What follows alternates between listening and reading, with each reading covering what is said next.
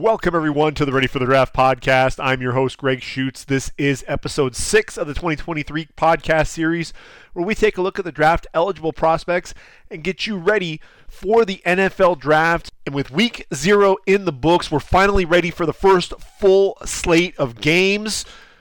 We're going to recap week 0, what I saw, and then we're also going to talk about some of the matchups for Thursday and Friday. Look, we've got 5 days of college football. Thursday, Friday, Saturday, Sunday, Monday, Labor Day weekend. We know that's going to be the official start of the college football season. So we want to break down what we're going to see on Thursday and Friday, what I will be watching, what are the matchups to pay attention to, and the players to really focus on there for week 1. But we jump in first and really take a look at week 0, and it all starts in Dublin, Ireland, Aviva Stadium, and you're talking about Nebraska against Northwestern. Look, I think when you look at this game, Scott Frost, all the pressure on him, and I know that he was probably feeling the heat in this game. And look, he's now 5-21 in one-score games. Nebraska winds up losing 31-28 to Northwestern. They get off to a great lead, and then all of a sudden, it's one of those things. It was a tale of two halves for Casey Thompson, the Texas transfer. We'll talk about that here in a minute. Really just kind of an odd situation there for Nebraska. But I'll tell you what, Northwestern, the physicality, that offensive line outplayed that Nebraska defense. All the linebackers that we talked about last week, I was expecting big games from Garrett Nelson, Luke Reimer, Nick Henrich, and obviously O'Shawn Mathis, the transfer from TCU. None of those guys really had a game-breaking impact on the defensive side of the football, and ultimately Northwestern was able to take advantage. Ryan Hilinski, I know, really struggled a season ago with the Wildcats. Came out 314 yards on 27 of 38 passing, 2 touchdowns. Pretty efficient day for Hilinski. But look, when you talk about what happened there with Northwestern, you have to start with Peter Skoronski. Now, you'll recall I was talking about really wanting to see if he's got a complete game. And that's really what we were looking for from Rashawn Slater. He had the power to go along with the footwork, that play strength to go with that agility. That's really what you wanted to see, and I'll tell you what, Peter Skoronski did not disappoint. He looks like a guy who could challenge for a top 10 pick, much like Rashawn Slater did. They're talking about, is he a tackle, is he a guard? Dang it, he's a tackle. Just like all the same questions that we were talking about with Rashawn Slater. Don't doubt it. This is the guy. Look, I know what you're going to say. It's just Nebraska. Wait until he gets further into the season. And you're right. I think we do need to see, can he duplicate this against some of the big boys in the Big Ten Conference? But I'll tell you what I saw here from Peter Skoronski, he's bigger. He's 6'4", about 315 pounds. He was playing under 300 a season ago, so getting him up over that 300-pound mark, I think you could see that in his play strength, his ability to generate movement in the run game. You were seeing him collapse the left side of the line. In addition to really what he's known for is that leverage, taking advantage of the fact that, hey, he's 6'4", but he fires out of his stance quickly, gets those hands underneath the pad level, and I'll tell you what, the feet, the typewriter feet, moving effortlessly laterally. He shut down O'Shawn Mathis. He shut down Garrett Nelson, and there was just one time that Nelson actually got the better of him, and really, with Nelson, he actually got underneath Skoronski, which is kind of hard to do, but as he extended his arms, he was able to drive him back, but Skoronski was able to anchor, reset his feet, re-anchor, and was able to kind of stand Nelson up. So Nelson didn't get a free pass at the quarterback. He still affected the throw, but he didn't actually get a hit on Ryan Hilinski, and that's a credit to Peter Skoronski, showing that strength to be able to, after he's being pushed back, reset the feet, and then ultimately stand Garrett Nelson up. I thought Peter Skoronski, to me, proved that he belongs in that conversation in the top half of round number 1, and could very well end up being a top 10 pick. We're looking for tackles in this group to really set themselves apart, and I think right now Peter Skoronski may very well be in a class all by himself. Let's see what Paris Johnson does for Ohio State against Notre Dame this weekend, especially if he gets to go one-on-one against Isaiah Foskey. Everyone's expecting Johnson to transition to the tackle position and blow up. If he does, then this will be a two-man race in the Big Ten for that top offensive tackle spot come April. Now, sticking on with Northwestern just a little bit on that offensive side of the football, you got to look at Evan Hull as well. 22 carries, 119 yards, and a touchdown. Also had 5 catches for 55 yards. I thought he was very effective as a runner, showing that power. Not a guy who's going to be a burner, but he can pick up those chunk yards. He's more sudden than he is fast. Real patient, allows the blocks to develop, follows the blockers, being able to make those cuts off of the blocks. But the power as well, the leg drive, you see that running through guys. The contact balance was absolutely there. This is a guy who squats 515 pounds for 5 reps, and that leg strength absolutely showed against that Nebraska defense. Now, if we flip to the opposite side of the ball and we look at that Cornhusker defense, as I mentioned, I was expecting to see O'Shawn Mathis really make his presence felt. And look, he was very active, had 10 tackles on the day. But this is a guy who was dragged for some extra yards by Evan Hull. I thought I saw some good speed, especially on the stunts when he was allowed to really work in space. I think that really leads me to believe that O'Shawn Mathis should be a stand-up edge rusher at the next level. 6'5", 257 pounds, but I think especially going up against guys like Skoronski, he just struggled to get off some of those blocks at times. Same goes with Garrett Nelson. Look, I thought he was shut down. He's really neutralized any of that speed that he has. Had just 4 tackles on the day. Really didn't get to affect the quarterback at all. 6'3", 245 pounds. What I did like about Nelson, though, was his ability to turn and run in coverage. You saw him covering the running back Hall on a wheel route, able to turn and run. It wasn't just Hall, it was also Cam Porter. So you like that ability to drop into coverage a little bit. He's not just a one-trick pony rushing the quarterback. The guy that impressed me the most on that defense is Luke Reimer, the junior. 6'1", 225 pounds. Excellent range laterally. This dude was a former preferred walk-on. Now he's a guy that I think has a nose for the football and has a chance to be a guy that can make his way onto an NFL roster when it's all said and done. Able to chase guys down from the backside. You also saw the ability to get out on the swing passes and really negate any type of a run after catch. You also see the ability to drop into passing lanes and may affect the pass there as well. So, to me, Luke Reimer was the most impressive on the defensive side of the ball for Nebraska.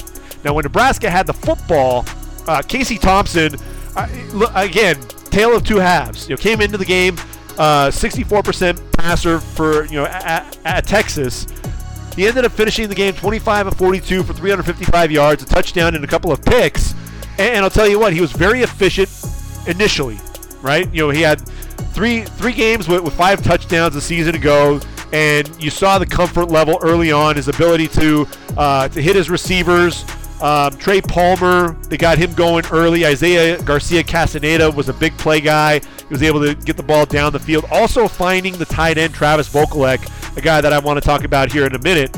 But he was able to throw the ball outside the numbers, put it on a line pretty well. The deep ball accuracy was hit and miss, but he did do a good job of putting the ball on time and allowing his receivers to make plays after the catch.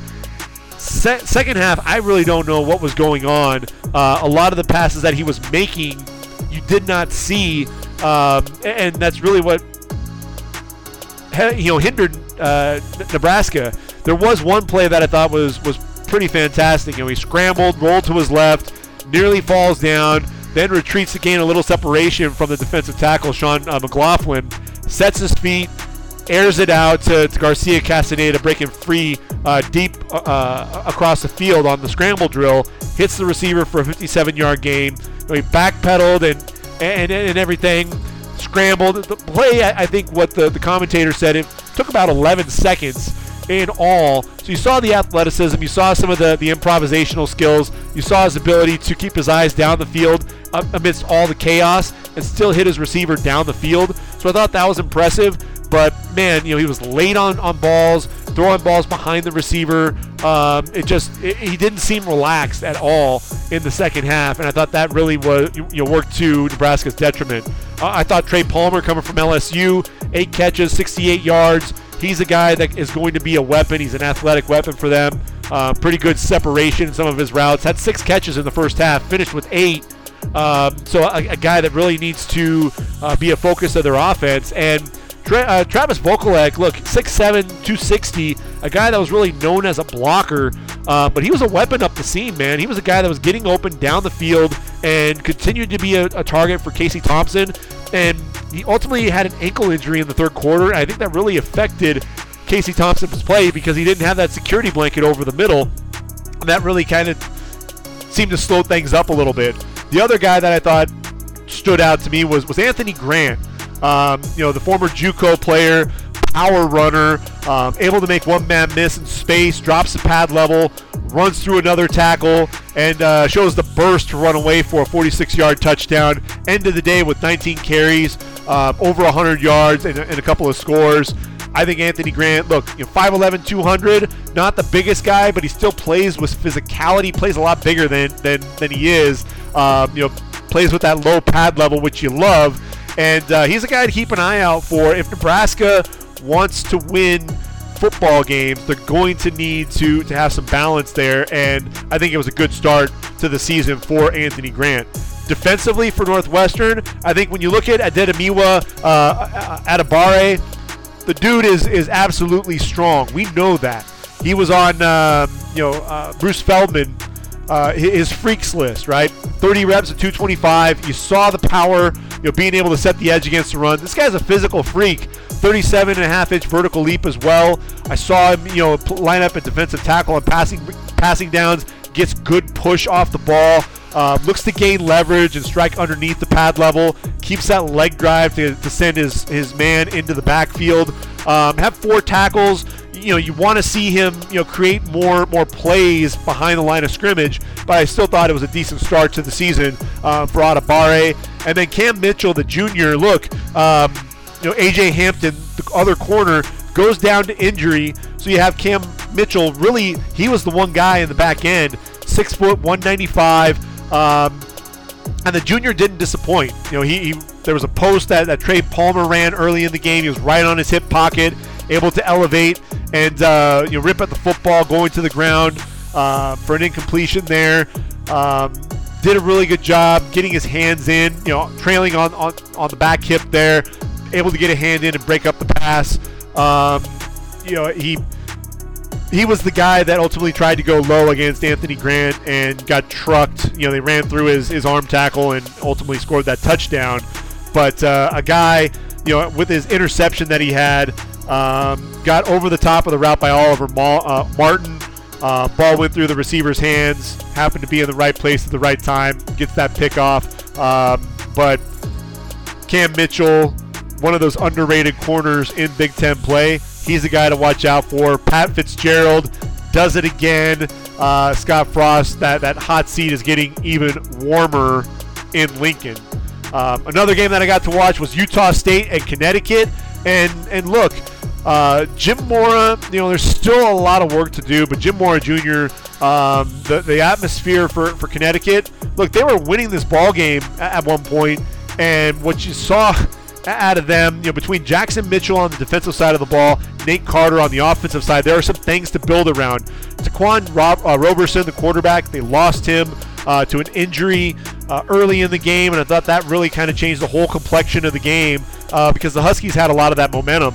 Nate Carter, only a sophomore, 5'9", 196 pounds, ended up with 20 carries for 190 yards. You saw the burst down the field, patient runner, a guy who looked pretty explosive, but the contact balance, you love to see that. There was a stiff arm that he put on Gervin Hall, the safety, ultimately had a 44-yard gain there. This was a guy who was running behind his pads, looking to run through tackles, and he played a lot bigger than his size, and that explosiveness, the vision as well. Sees those holes, making the quick cuts, setting up the blocks, being able to make plays in the open field. To me, Nate Carter is a guy to really get excited about if you're a UConn Husky fan. And then I mentioned Jackson Mitchell on the defensive side, 6'2", 227. This guy, I don't think he got a lot of credit a season ago. Had 12, was 12th in the FBS in total tackles with 120. 6.5 tackles for loss, 1.5 sacks. And, man, if you get to watch UConn, watch number 8. Flies around to the football. He does a really good job against the run, hits those holes, very good as a wrap-up tackler. This is a guy that's going to be ripping the ball. He was able to do that, attacking the football of the ball carrier, and ultimately getting a change of possession on that. Very sure tackler, especially in the open field. Reads runs to the outside, able to get out there, so the lateral agility is absolutely there. I thought that the instincts, being able to play downhill, you saw the blitzing coming off the ball, really affecting the quarterback, relentless. This dude just always seemed to be coming, that 8, even when he was blocked, he's looking for ways to still affect the game.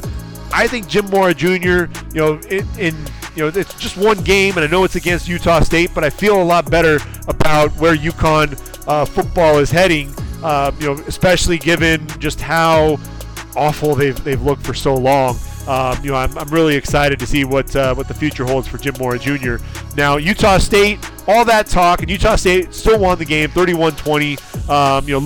Logan Bonner, look, he's 20 of 29, 281 yards and 3 touchdowns, no picks. Look, he's accurate on his short routes, makes a lot of plays on the move. Excellent with his feet. A guy, look, the second quarter, he was 9 of 12 for 155 yards and a couple of touchdowns for a couple of errant throws ending the half.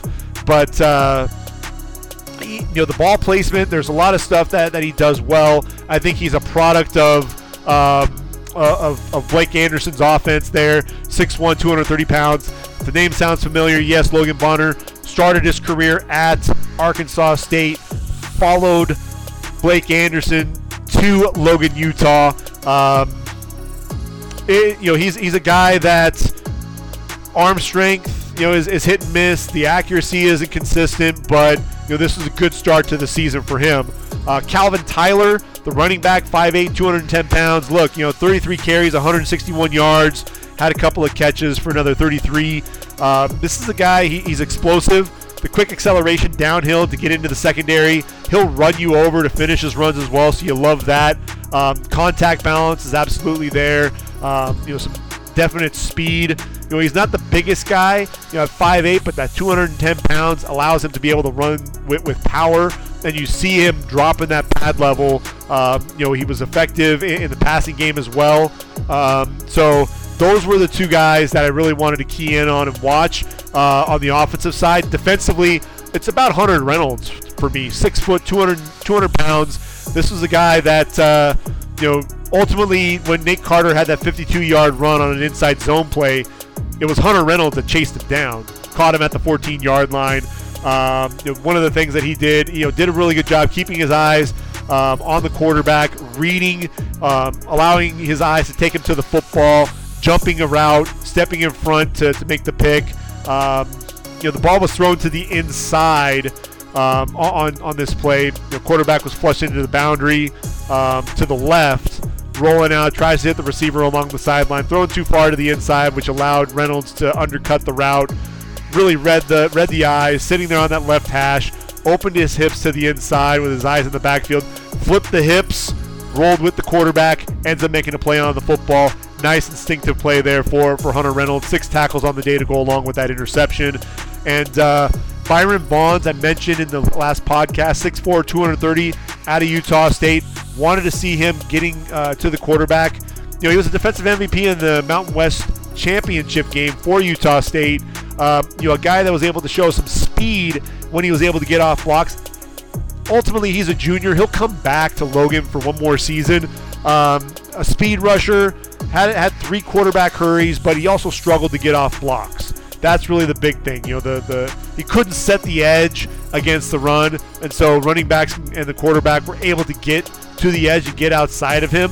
But it was really that jump off the ball, and then ultimately being able to use a swim move, get to the inside, pressure the quarterback, also being able to come off the ball to the outside as well.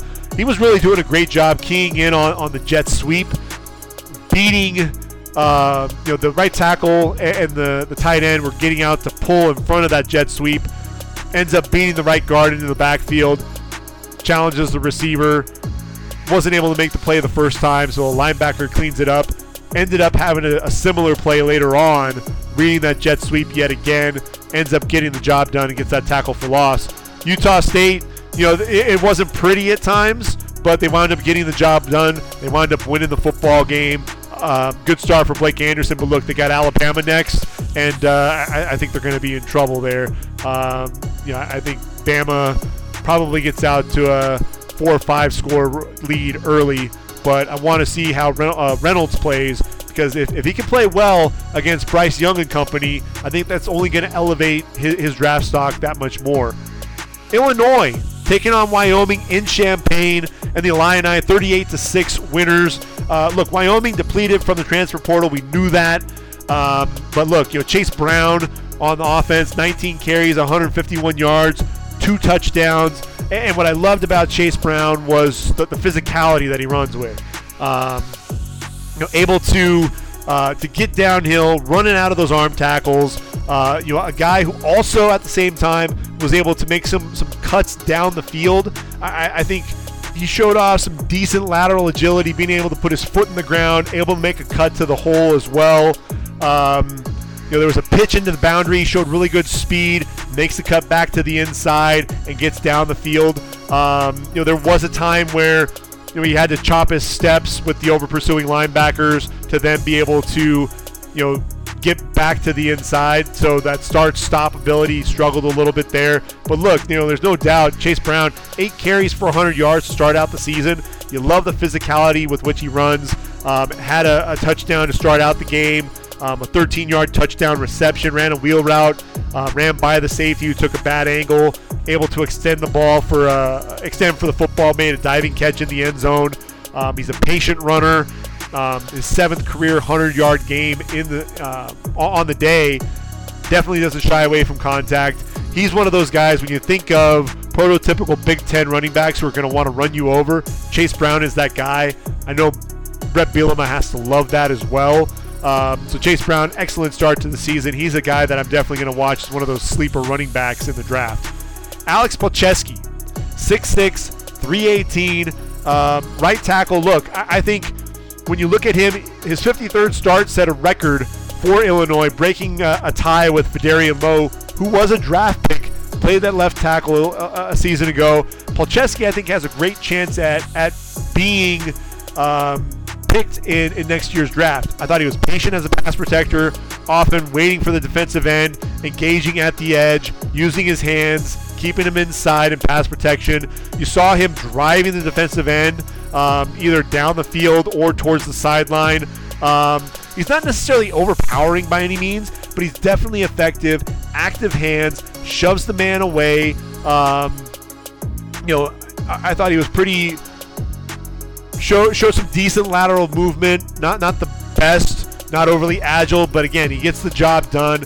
I think Palczewski is a guy that could end up being one of those depth players at the next level. I was pretty impressed overall with his play as well.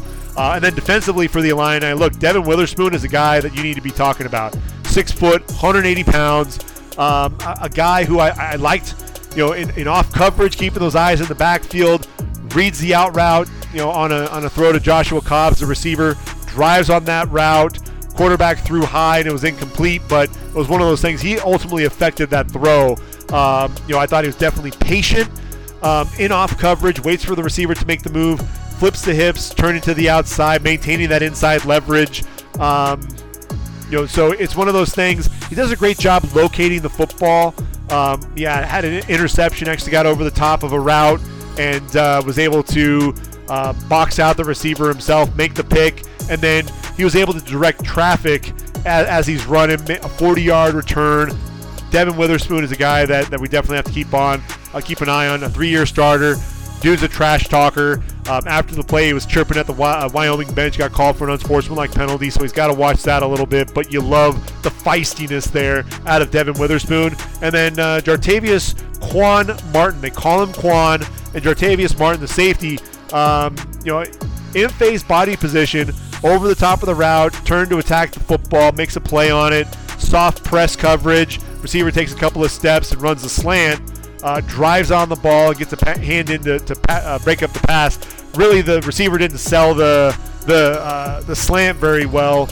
Does a good job reading the route, understanding his keys, drives on the football, makes a play. I know that Devin Witherspoon is the guy that everyone's talking about, but keep an eye on Quan Martin. We know Kirby Joseph was an NFL guy in that defensive backfield for Illinois.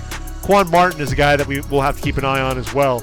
Wyoming, the guy there is really Titus Swen, the running back. 5'10", 205, 17 carries, 98 yards. Did have a fumble on the day, so you worry about some of the the ball security a little bit. Linebacker was able to punch it out right at the line of scrimmage. He did get the fumble back, but you worry about that a little bit. You see his burst to the hole. Nice stiff arm in the hole and then a burst of daylight for a 25-yard run. You see his ability to change speeds and then explode through the hole as well. I saw some stiffness in his hips when trying to make a cutback and get back through the hole. Still able to pick up 10 yards, but I thought there was some stiffness to the hips a little bit. And then, I think defensively, if there's anyone that you're looking at, it's going to be Cole Goodbow. He's 6'4", 285, had 5 sacks a season ago at that defensive tackle position for the Cowboys. Active hands, looks to get off blocks on the interior lineman, get penetration against the run. Very active with his hands, but he can lose leverage at times, and he'll get driven down to the ground by offensive linemen who will beat him with leverage. A lot of times he's looking to beat guys with his quickness. Got to make sure that he drops that pad level, though. Otherwise, that's really going to get himself into trouble. Florida Atlantic taking on Charlotte. Got to tune into that game as well. 43-13, Owls over the 49ers. Wanted to really watch, on the Charlotte side, Victor Tucker, one of the more reliable guys as a receiver in Conference USA, coming off of an injury. Look, he's definitely a slot receiver. He battled some concussions a season ago. You like the hands, good burst, pretty sudden. He's a guy, as this season continues to progress, keep an eye out for him. See if he's a guy that has a chance to be a late round pick. But really the guy that I'm most interested in is Grant DuBose. Can't believe I forgot about this guy. 6'3", 200 pounds, a junior for Charlotte. Over 800 yards receiving. He was the leading receiver a season ago. This guy, they noted on the broadcast, he was actually working at Walmart before last season. And this is a guy who can get deep, can get vertical, does a really good job extending for the football, and then able to take it the distance for a touchdown. Had 4 catches, 89 yards, 2 scores in all, including that 52-yarder. But look, DuBose, the hands inconsistent. Ran a post, cut to the inside of the receiver, ran really a nice route. At the stem, he fakes outside, cuts to the inside, ball's put on his back shoulder, so it wasn't the best throw, wasn't leading him, but he still got to come up with that catch, and the ball goes right through his hands. Could have been another big play for the 49ers. Goes all for naught there. Shadrick Byrd is a guy that's interesting. He's only a redshirt sophomore, 5'10", 210, 121 all-purpose yards per game a season ago. All-freshman team there for Conference USA. Very versatile, can return kicks as well. He's someone that I want to keep an eye on, see how his career continues to progress. He could be a guy that we're talking about later on in his career as a potential draftable prospect. Florida Atlantic has a junior running back of their own in Larry McCammon. 5'11", 205, 14 carries, 118 yards, and a score. Look, this 52-yard touchdown, had a jab step to the left on this power play, able to get outside, following the guard's block, breaks a tackle, able to plant, cut inside the defensive back. He did look a little stiff, but he didn't really lose a ton of speed as the safety comes over around the 10-yard line, able to stiff arm him and finish getting into the end zone. I saw this angle route that he ran. He attacked the linebacker, quick jab outside, uses the push by with his hands to get around the linebacker, makes the catch right inside the backer. 18-yard gain down to the 5-yard line.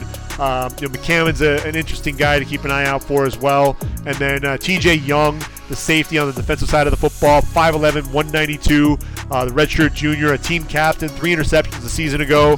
This is a guy very quick to drive on the football. He's not just going to go for the big hit.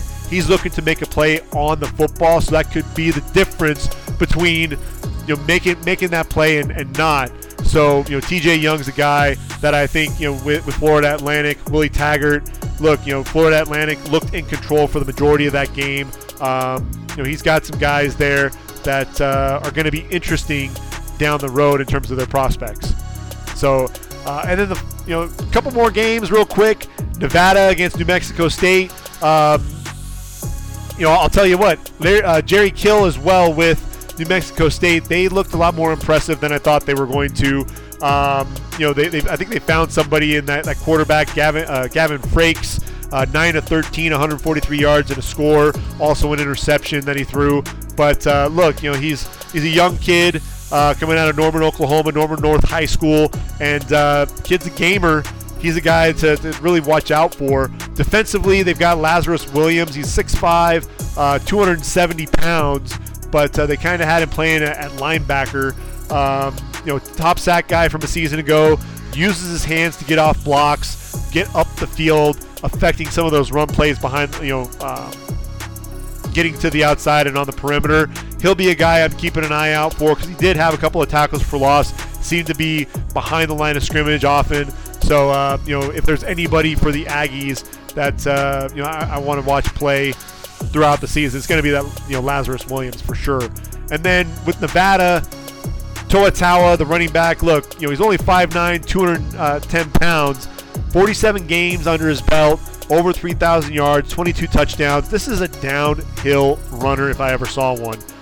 He's got the power, looks for those physical finishes, has a good burst to the hole, pretty good vision as well, seeing those backside lanes.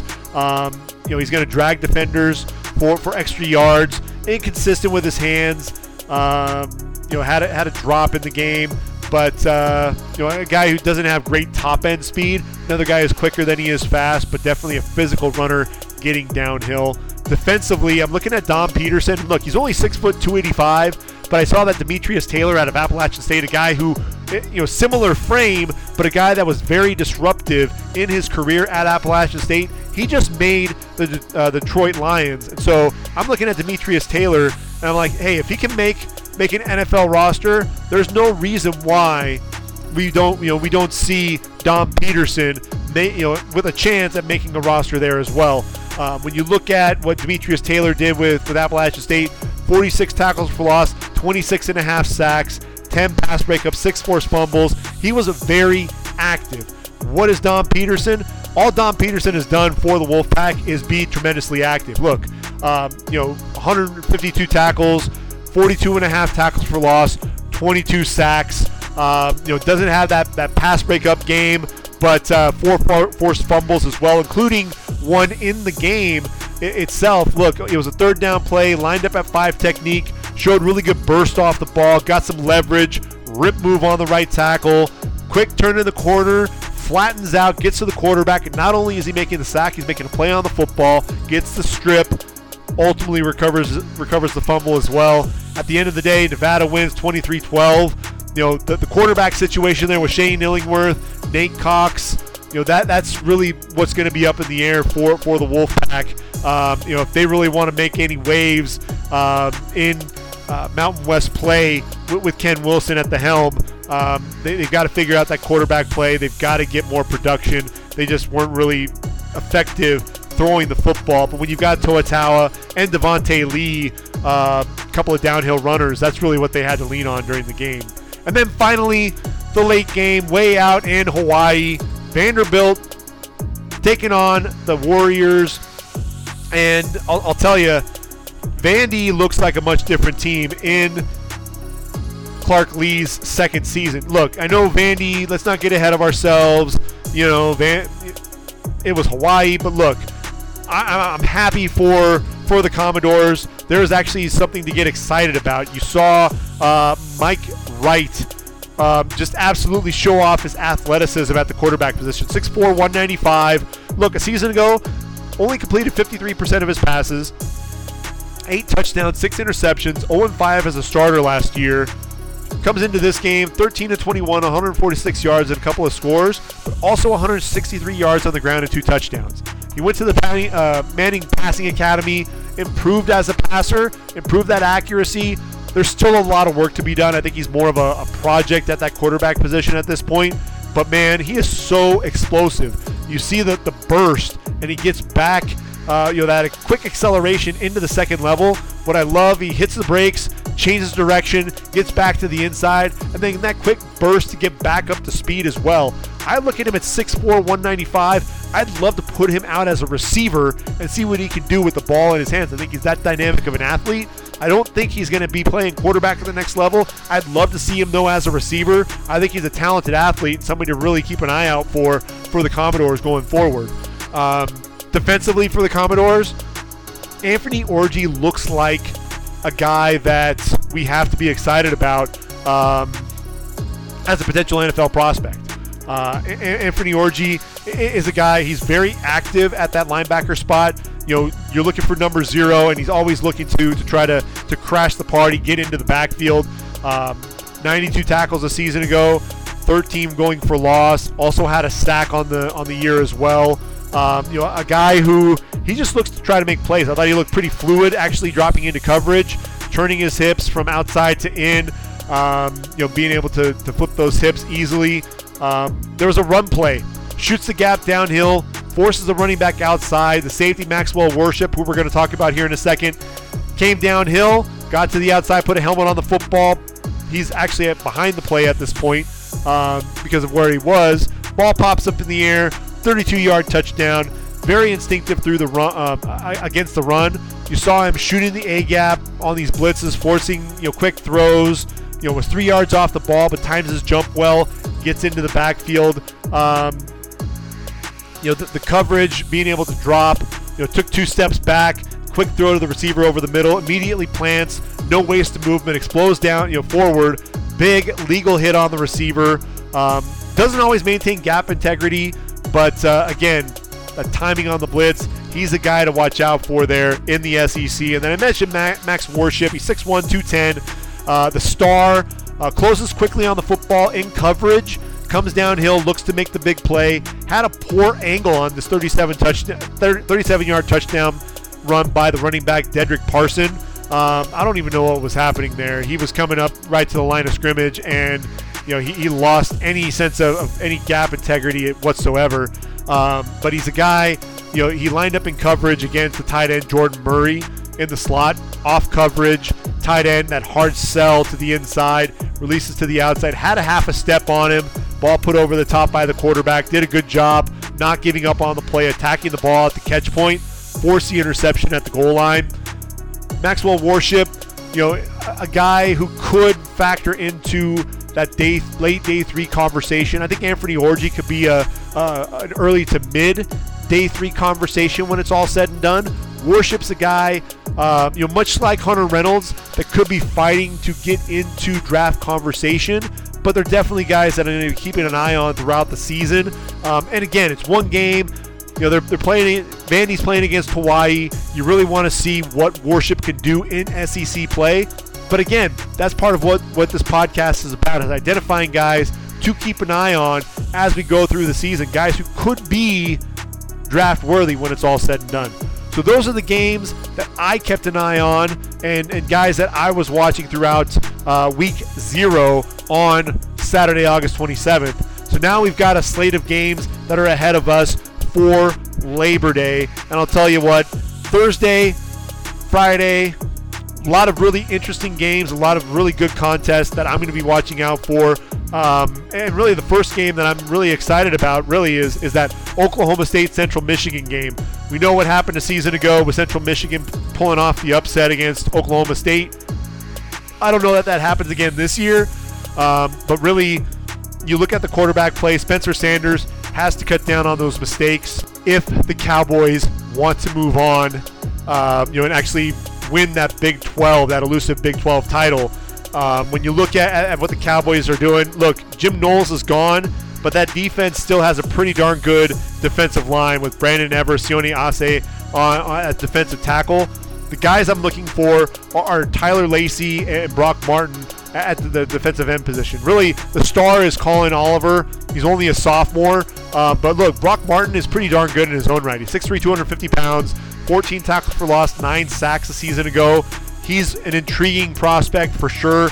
Tyler Lacey, another guy who's going to draw a lot of attention. He's 6'4", 295. He's playing the edge, the defensive end position.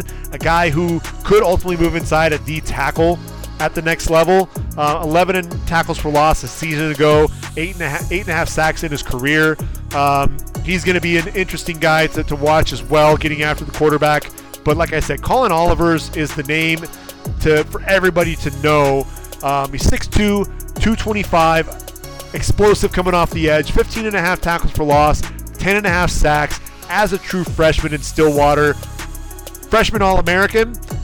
Expect a big year out of Colin Oliver. I think Daniel Richardson, the quarterback for the Chippewas, is going to be seeing a lot of, really all three of those guys in the backfield. With Central Michigan, when they have the football, Lew Nichols is the guy to know. 5'10", 220 pounds. We talked about him when I talked about the running back class. A season ago, he was the guy that was leading the country in rushing yards. Over 1,800 yards on the ground, 5.4 yards per carry, 16 touchdowns, and then 40 receptions to go along with that. It's mind-boggling what this guy was. He was the offense for Central Michigan.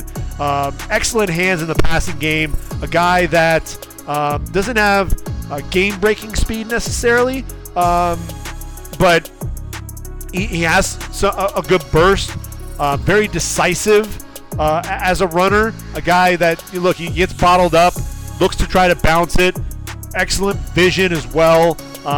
He's a guy that shows off power in the red zone, and again, that burst. He may not always run away from guys, but that burst of daylight, he's going to rack up yards in bunches. He's a guy that the Cowboys are going to need to corral. But Central Michigan, if they want to pull off the upset, it's going to be all about what Lew Nichols is able to do running the football. That's really going to be the big key there in that game. I'm excited to check it out. It'll be Boone Pickens Stadium in Stillwater, the number 12 Oklahoma State Cowboys taking on Central Michigan.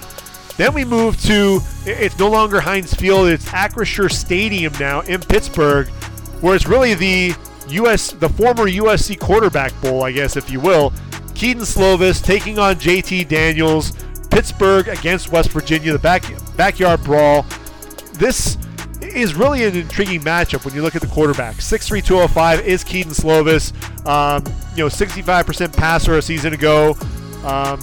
Really struggled with the interceptions. We talked about the issue with Keaton Slovis, and it was really about that offense. I don't think it was the right fit for him, running that spread, and really with Graham Harrell, he was wanting to attack the perimeter, and when you're only rushing 3, dropping 8, he struggled to find the open receiver, and then ultimately he's over analysis, the analysis paralysis, and ultimately he throw a ball late, make a bad decision, and we didn't see that confident quarterback that we saw as a freshman coming in there and filling in, obviously, for an injured JT Daniels, no less.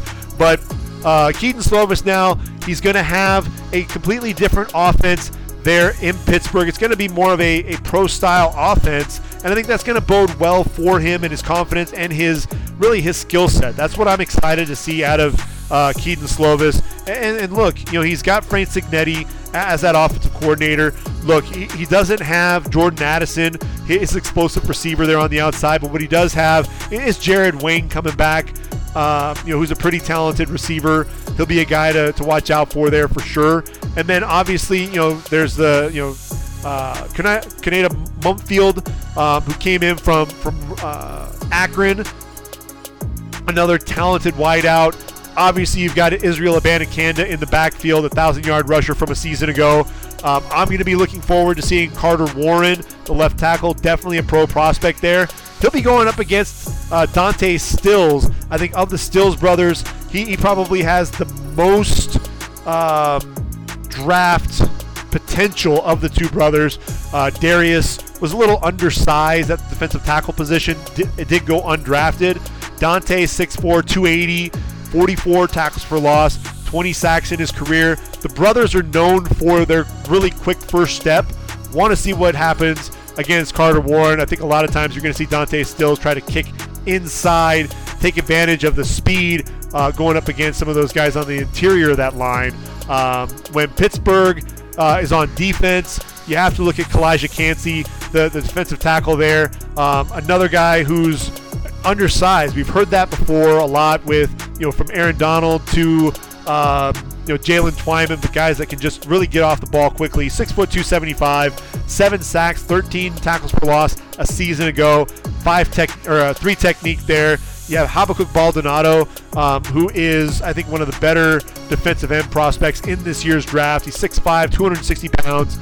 Really had a breakout 2021 season with 12 tackles for loss, 9 sacks. But the guy who really stirs the drink of that defense is SirVocea Dennis. Awesome freaking name, if you ask me, too. But SirVocea is a playmaker. He has a nose for the football. Watch out for number 7, 6'1", 230 pounds. Had 82 tackles a season ago. Back-to-back season with at least 10 tackles for loss and 4 sacks. He just flies around to the football. He's a lot of fun to watch. I think number 7 is going to have a huge year there. May be the best player on that Pittsburgh defense. He's the guy to watch out for moving up draft boards for sure. Now you have JT Daniels, a guy, look, when he came in for Georgia, filled in relief. You saw some of that talent, a guy that played in 9 total games. They're just under 70% completion percentage, just under 2,000 yards, 17 touchdowns, just 5 interceptions. This is a guy, he's battled some injuries in his career. I mean, we know that knee injury against Fresno State ultimately vaulted Keaton Slovis into that starter spot. This is his 3rd location. He's, hey, let's see what happens there with West Virginia. He's got a group of receivers: Sam James, Reese Smith, Bryce Ford Wheaton, some good wideouts to throw the football to. Doesn't have Letty Brown. He's moved on, graduated. But I'm interested to see what JT Daniels can do. Obviously, you've got Doug Nestor, the right guard, is a guy that you'll be keeping an eye on. Really want to see if he can go head-to-head with Kalijah Cansey a little bit. I think that'd be an interesting matchup. And then Jarrett Bartlett, the linebacker for West Virginia, is another guy that I think we have to be watching for in Big 12 play. Pretty active linebacker, a guy that can make some plays behind the line of scrimmage, can get after the quarterback a little bit as well. And then Rashad Ajayi, with him, Rashad came over from Colorado State. I thought he was one of the better corners in the Mountain West. And so he's one of those guys that's going to be looking to try to shut down Jared Wayne on the opposite side. I think at the end of the day, Pittsburgh ends up coming away with the win, but I'm really curious to see the quarterback play in that group for sure. Penn State taking on Purdue.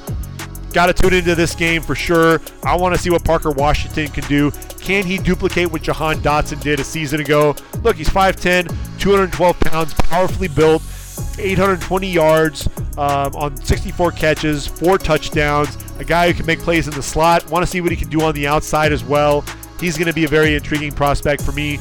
I think you lose Arnold Ebiketie, you lose Jesse Luketa, so that front 7 really desperate for some playmakers. You look at Adisa Isaac as a guy, he's 6'4", 248 pounds, very athletic, looks the part, redshirt junior, didn't play last season. He's a guy that I think that the team is counting on to make some big plays. PJ Mustipher, the big defensive tackle, is a guy that is coming back off of injury, 6'4", 323 pounds. He makes his presence felt on the interior of that defensive line. And then Curtis Jacobs, he's a lone guy in that linebacking core that returns from a season ago, 6'1", 229, can be active for this group at outside linebacker. I'm expecting him to he's going to have a big year. They moved Jonathan Sutherland to safety to linebacker, so it's going to be interesting there for the Nittany Lions. And then Joey Porter Jr., he's going to be the guy that's leading that defense, especially now that Jaquan Brisker and Tariq Castro-Fields are no longer in that secondary. Joey Porter Jr. is going to be really relied upon. Can be physical out there on the outside. Needs to watch those hands, get a little handsy, but definitely a guy that I'm expecting a big year from. And then Jair Brown, 5'11", 208, the safety, 6 interceptions a season ago, playing alongside Brisker. Really going to be counted upon to be another presence there on the back end of the defense. Had 73 tackles a season ago as well. So he's the guy, one of those safety prospects to keep an eye out for sure with the Nittany Lions. You move over to the opposite side of the football, Purdue, and Aiden O'Connell is going to be the guy to watch. 6'3", 200 pounds at that quarterback spot. Look, a season ago, over 3,700 yards, just under 72% completion percentage, 28 touchdowns, did have 11 interceptions, needs to cut down on the mistakes a bit. But you look at the receiving corps, brought in a pair from Iowa. Charlie Jones and Tyrone Tracy decide to move on to Purdue. They'll be teaming up with Brock Thompson, and it's going to be an interesting receiving corps there. They have Payne Durham, who I think is a legitimate tight end prospect. Gus Hartwig at center. Want to see what he can do there on the interior of that offensive line at the pivot. Defensively, we don't have George Karlaftis there, but the guy that I'm going to be watching is Jalen Graham, the linebacker. And what you get in Graham is an athletic guy, 6'3", 220 pounds, number 6, kind of that hybrid linebacker safety, but that's really kind of that next generation type player. And last season was his first year at that linebacker position, 64 tackles, had 4 for loss, a sack, a couple of interceptions, 7 pass breakups. I think he's going to be the playmaker on that defensive side of the football. And look, Sean Clifford is the quarterback there at Penn State, the veteran, up and down career for sure. That veteran leadership, you can't understate that. But, it's going to be, I think it's going to be an offensive battle here between these two defenses. I think they're looking for their identity. I think Penn State gets the win, but it's not going to be easy there in Ross-Ade Stadium, that's for sure. The last game on Thursday that I'm watching is Missouri taking on Louisiana Tech, Faurot Field in Columbia, Missouri. Brady Cook, hey, you've got your starting job. Connor Bazelak's moved on to Indiana, so he's the guy that's going to be at the helm there on that offensive side of the ball. I'm going to be looking out for Javon Foster, 6'5", 319 pounds. The offensive tackle is a guy for me that's probably their best pro prospect on the offensive side of the football that's eligible for the draft. Their best prospect overall could very well be Luther Burden. And with Luther, you're talking about a 5-star wideout, the top wideout in the draft. And it's just interesting getting to see what Luther Burden can do there for Mizzou. Time is finally now to see what this kid can do. He's 5'11", 215 pounds, but so explosive. And that's really the thing that I think jumped off the screen when you watch any of his tape. East St. Louis High School led them to the state championship game. 71 catches, over 1,100 yards in the senior season, including 20 touchdowns. Luther Burden is going to be a guy that's going to be wreaking some havoc there in SEC play. Defensively, they've got some guys. They got some transfers in. Tyron Hopper is an interesting linebacker there, coming from Florida. So he's a guy that I'm going to be watching out for sure. 6'2", 228 pounds. A guy that I think can make some plays behind the line of scrimmage. They needed some of that depth there at that linebacker position, so he's definitely a guy that can come in there and fill in.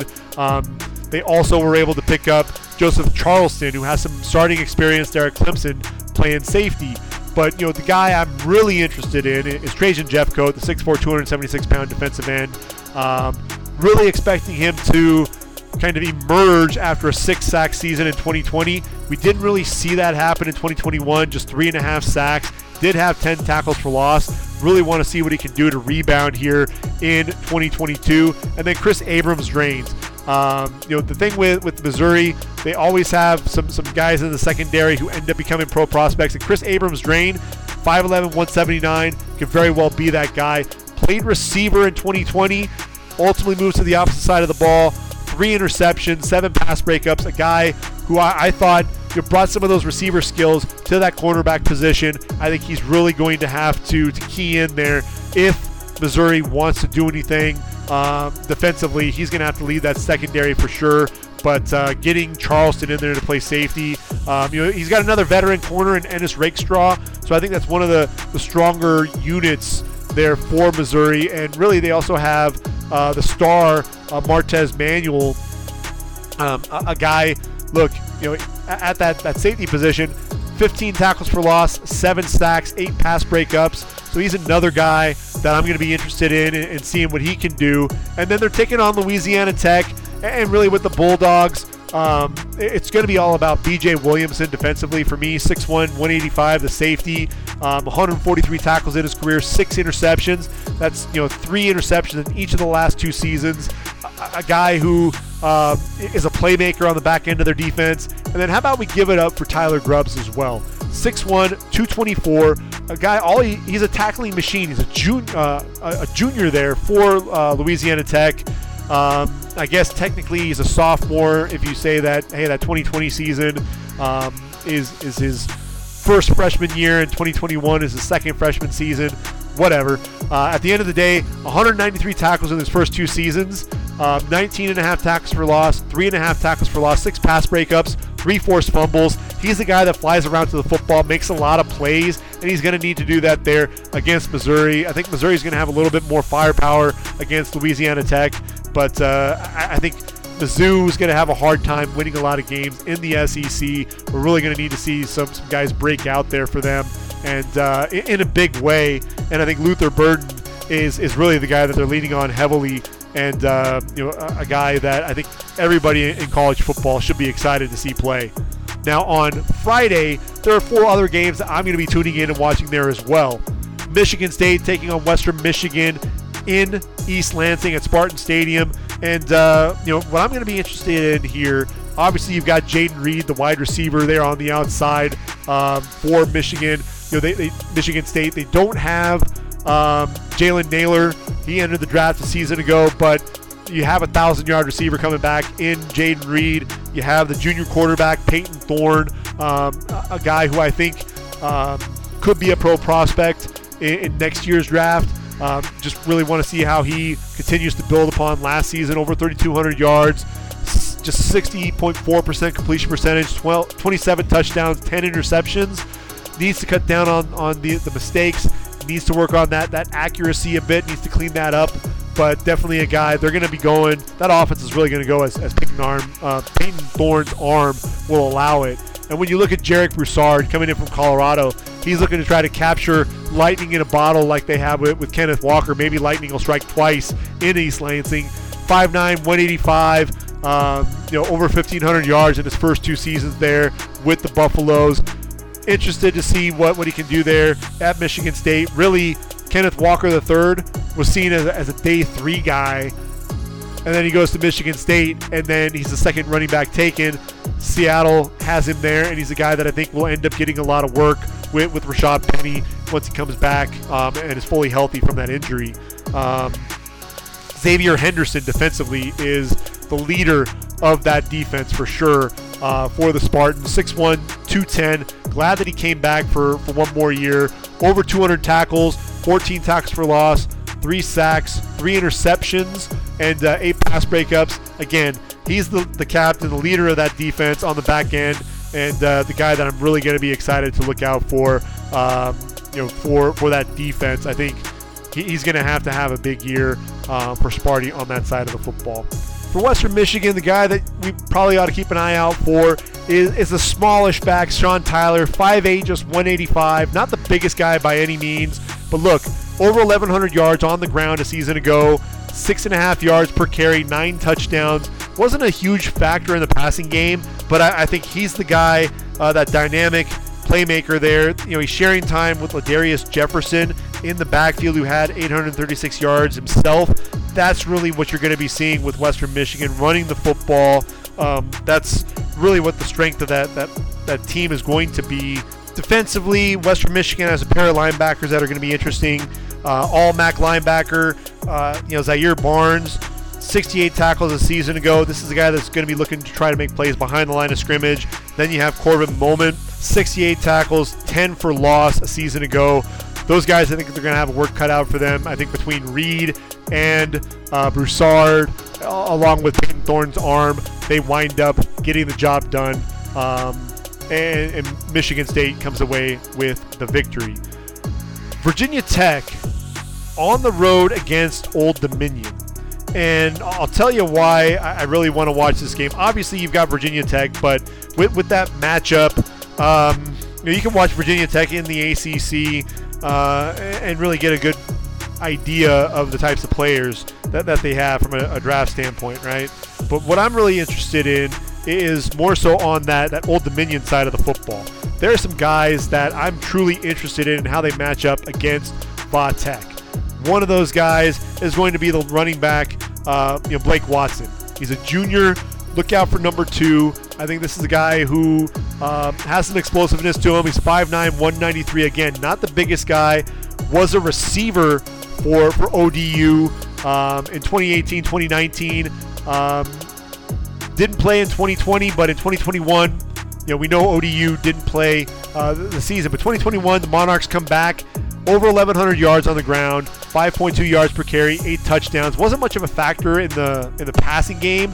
Really want to see what he can do as a receiver as well. But he's one of those sleeper running backs that could find his way into that late day 3 conversation, or potentially a priority free agent. And then you also have Ollie Jennings. He's 6'2", 200, the transfer from West Virginia. First year at Old Dominion in 2021. All he does is go over 1,000 yards, 17.2 yards per reception and 5 touchdowns. A guy who I think can be explosive for them on the outside.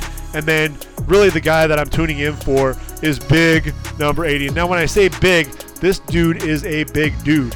And that's Zach Kuntz, the tight end. And he's 6'8", 245 pounds. First 3 seasons at Penn State. Goes to ODU for 2021. And man, 73 catches, 692 yards, 5 touchdowns. He was a beast there on the outside. I'm looking forward to seeing what he can do on that offensive side of the football, going up against that Hokie defense. I think he's a guy that, had he played at Penn State, people will be talking about Zach Kuntz much higher in the draft. And I think as his draft stock continues to build, we'll be talking more about Old Dominion football. And hey, guess what? I'm tuning into another Old Dominion game because I got to get my eyes on Zach Kuntz. I think he's a guy that's going to really be an interesting player as this season progresses. Now with Virginia Tech, I think their strength is really going to be on the defensive side of the football. That's really where my eyes are going here. And I think of Dax Hollyfield, the guy in the middle of the defense, number 4, the captain, and a guy that looks to fly around and make plays, right? 6'1", 239 pounds. Last year was his best season yet. 92 tackles, 9 going for loss, 4.5 sacks as well. Very active linebacker. I think Alan Tisdale, the weak side linebacker, maybe the guy that's going to be in charge of trying to cover Zach Kuntz. Armani Chapman at corner is an interesting prospect as well. But Shamari Connor is that free safety, and he was a guy that I think was on my radar as somebody to watch out for there for the Hokies. 6 foot, 205, back-to-back season with over 80 tackles, 4 interceptions in his career, 17 pass breakups as well.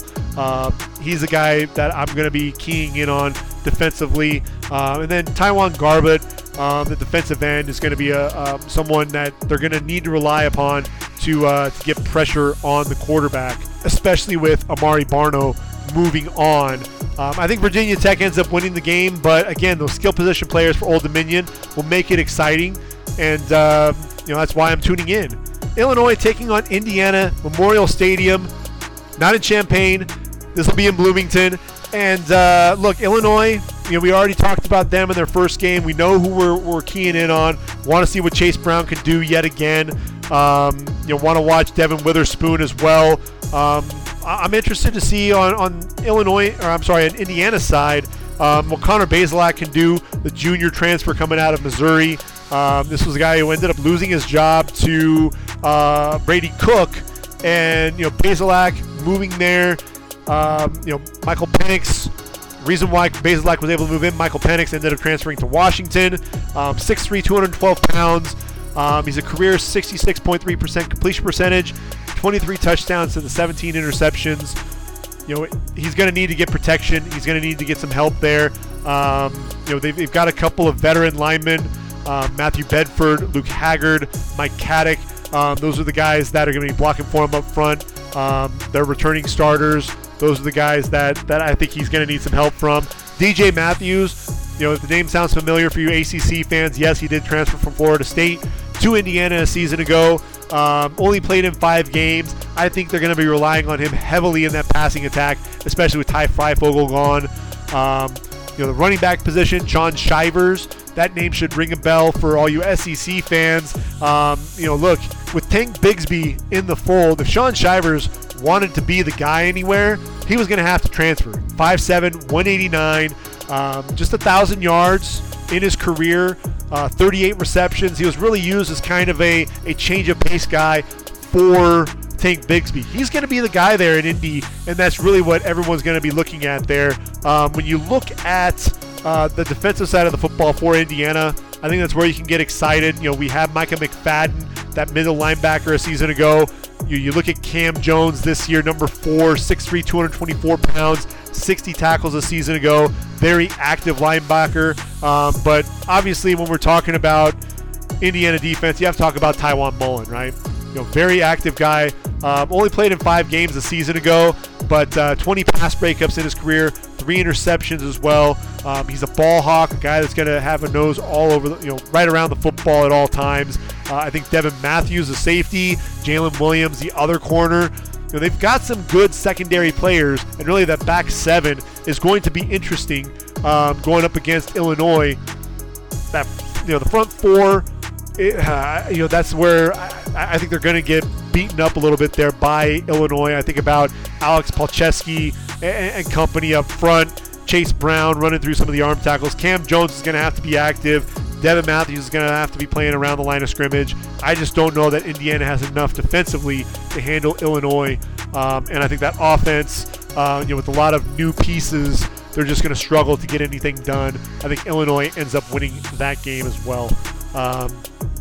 2-0 start to the season for Brett Bielema. I know he's going to be excited about that if that does come to fruition. And then TCU going on the road to Colorado in Boulder. That's the final game on my slate for Friday. And obviously, I want to see some of these guys for TCU. Max Duggan, the quarterback, he's a senior, and Duggan, 6'2", 201, not really considered in the upper echelon of that quarterback position. I think he has some decent athleticism. Over 1,400 yards on the ground, 19 touchdowns. Good but not great arm strength. 41 touchdowns, 20 interceptions, but the completion percentage in his career is pretty shaky. I think he's a 58.6% career completion percentage, so the accuracy just isn't there. But you really want to see them use the big guy. We talked about a little bit when we were talking about the receivers. Quentin Johnston, he's 6'4", 193, and I compared his stats to Drake London's when Drake London had his first 2 years at SC. He was a basketball player, devoted his time to football, had the breakout junior year. Quentin Johnston actually has better numbers through his first 2 seasons. 55 catches, over 1,100 yards, 20.4 yards per reception, and 8 touchdowns. He just get him the ball. That's really what we want to see. Steve Avila is going to be the anchor of that defense at the pivot. Big number 79. He's going to be big. He's going to be physical. He's got to make sure that he's maintaining, really holding that point of attack. He's one of the top centers in this draft class, so I'll be excited to watch him play. And then defensively, I think you have Travius, Hodges, Tomlinson. He's got to be the guy that everybody's tuning in to watch in the back end of that defense. He's not the biggest guy. He's just 5'9", but you love the instincts. You love the ball skills. 21 pass breakups and a couple of interceptions in his career there for the Horned Frogs. Noah Daniels on the opposite side. Look, I think he's a legitimate prospect. He's 6', 194, played in just 5 games a season ago. I really want to see if Noah Daniels can get things going this season. If he does, then he's a guy that I think will definitely be relied upon for the Horned Frogs in Big 12 play. Look, we know what happens in the Big 12. A lot of teams like to air the football out. He's really going to be relied upon to have a big season. And then the linebacker position, I'm looking at D. Winters on the inside of the line. 6'1", 223 pounds, 167 tackles in his career, 19 tackles for loss, 5 sacks, 5 pass breakups as well, a couple of interceptions a season ago. He's going to be the leader of that linebacking core and a guy that really has to make a lot of plays for TCU. I think this is a team that's going to be in the middle of the pack, if you ask me, although I think they'll be pretty sneaky I think Max Duggan is usually good for at least 1 or 2 games where he surprises people and they end up beating a team that might even be better than them. On the Colorado side of the football, no Jarek Bernard, no problem, because you have Alex Fontenot. With Fontenot, he's 6 foot, 205. Really, his best year came in 2019, 874 yards on the ground, 40 catches in 2 seasons of action there on the field for the Buffaloes. He's an intriguing guy there at that running back position. He'll be a guy to watch out for sure. And then on the defensive side of the football, one of the guys I'm interested in is Isaiah Lewis, third-year starter at safety. He's got some young guys there in the back end of the defense for him. Mekhi Blackton is the cornerback, has moved on to USC, so it's really going to be all about Isaiah Lewis at that strong safety position, and there's going to be a lot of pressure on him. He's 6 foot, 205, a guy who shows off some decent range on the back end of the defense. He's really going to have to step up and have a big year for Karl Dorrell and company on the back end of that defense. I'm worried about Colorado. I don't know that they have enough guys that can make plays. They're going to be relying on a lot of guys that just haven't had a lot of experience. One of the things that I do like in the transfer portal was they picked up Josh Chandler Semedo. He's a West Virginia guy, 5'10", 226 pounds, kind of an undersized linebacker, but he had a great season a season ago, was very active for the Mountaineers, 110 tackles, 5.5 going for loss, 1.5 sacks, a couple of picks as well. When you look at some of those undersized linebackers, guys that can end up making that transition to the next level, there are guys that do stick. And the name that I think always comes to mind is Jatavis Brown, who ended up making his way onto the Charger roster, a 5th-round pick. He was 5'11", 222 pounds, a guy who had 340 tackles. This was a dude, though, that was making a lot of plays behind the line of scrimmage. 40.5 tackles for loss, 16.5 sacks, and 10 forced fumbles. He's the guy that always comes to mind when I think of undersized linebackers. And, I think with Josh Chandler, I'm not saying that he's the next Jatavis Brown by any means. When you look at the stats, there's really no comparison. But stranger things have happened before is all that I'm saying. Josh Chandler is going to be a nice fit there for the Colorado Buffaloes. I just don't know that there's going to be enough weapons there for Colorado to really make a huge dent. I think TCU ends up winning that game going away in Boulder. So a lot of excitement for me getting the first week of action under my belt, and just looking through the rest of the games. Tennessee, Ball State, wanted to see Cedric Tillman there for the Volunteers. He's the guy that I'm really going to be most interested in. You look at Wake Forest, A.T. Perry is going to be going up against VMI. So obviously you want to see what he can do on the outside. Minnesota taking on New Mexico State. Mohamed Ibrahim coming back off of injury. John Michael Schmitz, the center. Tanner Morgan, the veteran quarterback there as well. So they take on New Mexico State. Jerry Kill, like I said, they've got them going in the right direction. Want to see what Gavin Frakes can do there for them. I think they're going to be a much improved team, though. So I think that really calls a wrap for the first 2 days of college football action.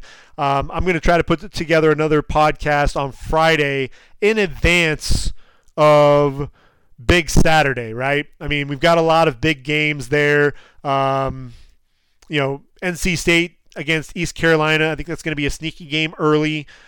You've got, obviously, the Chick-fil-A kickoff with Georgia and Oregon. We got to talk about that matchup. Arkansas taking on Cincinnati.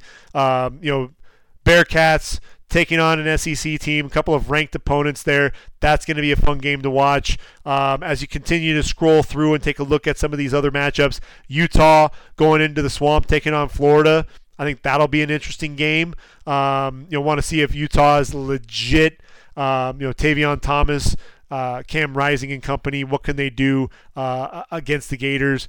Team that's led by Billy Napier in his first season. Really, the game everyone's going to be talking about is Notre Dame against Ohio State. C.J. Stroud, Jackson Smith, and Jigba. On the offensive side of the football, obviously you got Paris Johnson that's going to be going up against Isaiah Foskey. When Notre Dame has the ball, you've got Tyler Buckner there at quarterback. You're going to have Michael Mayer at the tight end position. It's going to be an interesting matchup, to say the least. Jarrett Patterson, the center. another guy up front offensively, another O-line prospect coming out of Notre Dame. It seems like they're just producing them left and right. We'll be breaking that game down as well. One final intriguing game, late night on the West Coast. You got Boise State taking on Oregon State. I think that'll be an intriguing matchup as well. Really going to be interesting to see how all of that plays out. Then we talk about Sunday's game. Brian Kelly's first game there at LSU, taking on Florida State. Comfortable win in their first game against Duquesne, the Seminoles. Heading into Louisiana, Kayshon Boutte and company there with the Tigers. I think that'll be a fun matchup. And then we close out with Monday, Chick-fil-A kickoff. Does Georgia Tech have a chance against the number 4 ranked Clemson Tigers? I don't see them having a chance. DJ Uiagalelei looking to have a big season in a really a most improved season. I think that's kind of what he's going for, most improved player. Defensively, though, Clemson's just absolutely loaded. Jeff Collins is really going to have his work cut out for him if the Yellow Jackets are going to be pulling off the upset. But we'll take a look at some of the matchups there and some of the guys to be watching out for during that game as well. So a lot that we're going to be covering. Stay tuned. In a couple of days, we'll get that podcast out as well. But I wanted to make sure that we were talking about the first 2 days of week 1. September 1st, September 2nd, Thursday, Friday. Hope you tune in. Hope you enjoy some college football. And then come back at the end of the week. We'll get you ready for the rest of the slate of college football games. It's here. College football. One of my favorite times of year, no doubt. So until next time, this has been the Ready for the Draft podcast. I've been your host, Greg Schutz. Take care, everyone. Sit back, relax, enjoy the college football season. And until next time, everyone, I am out of here.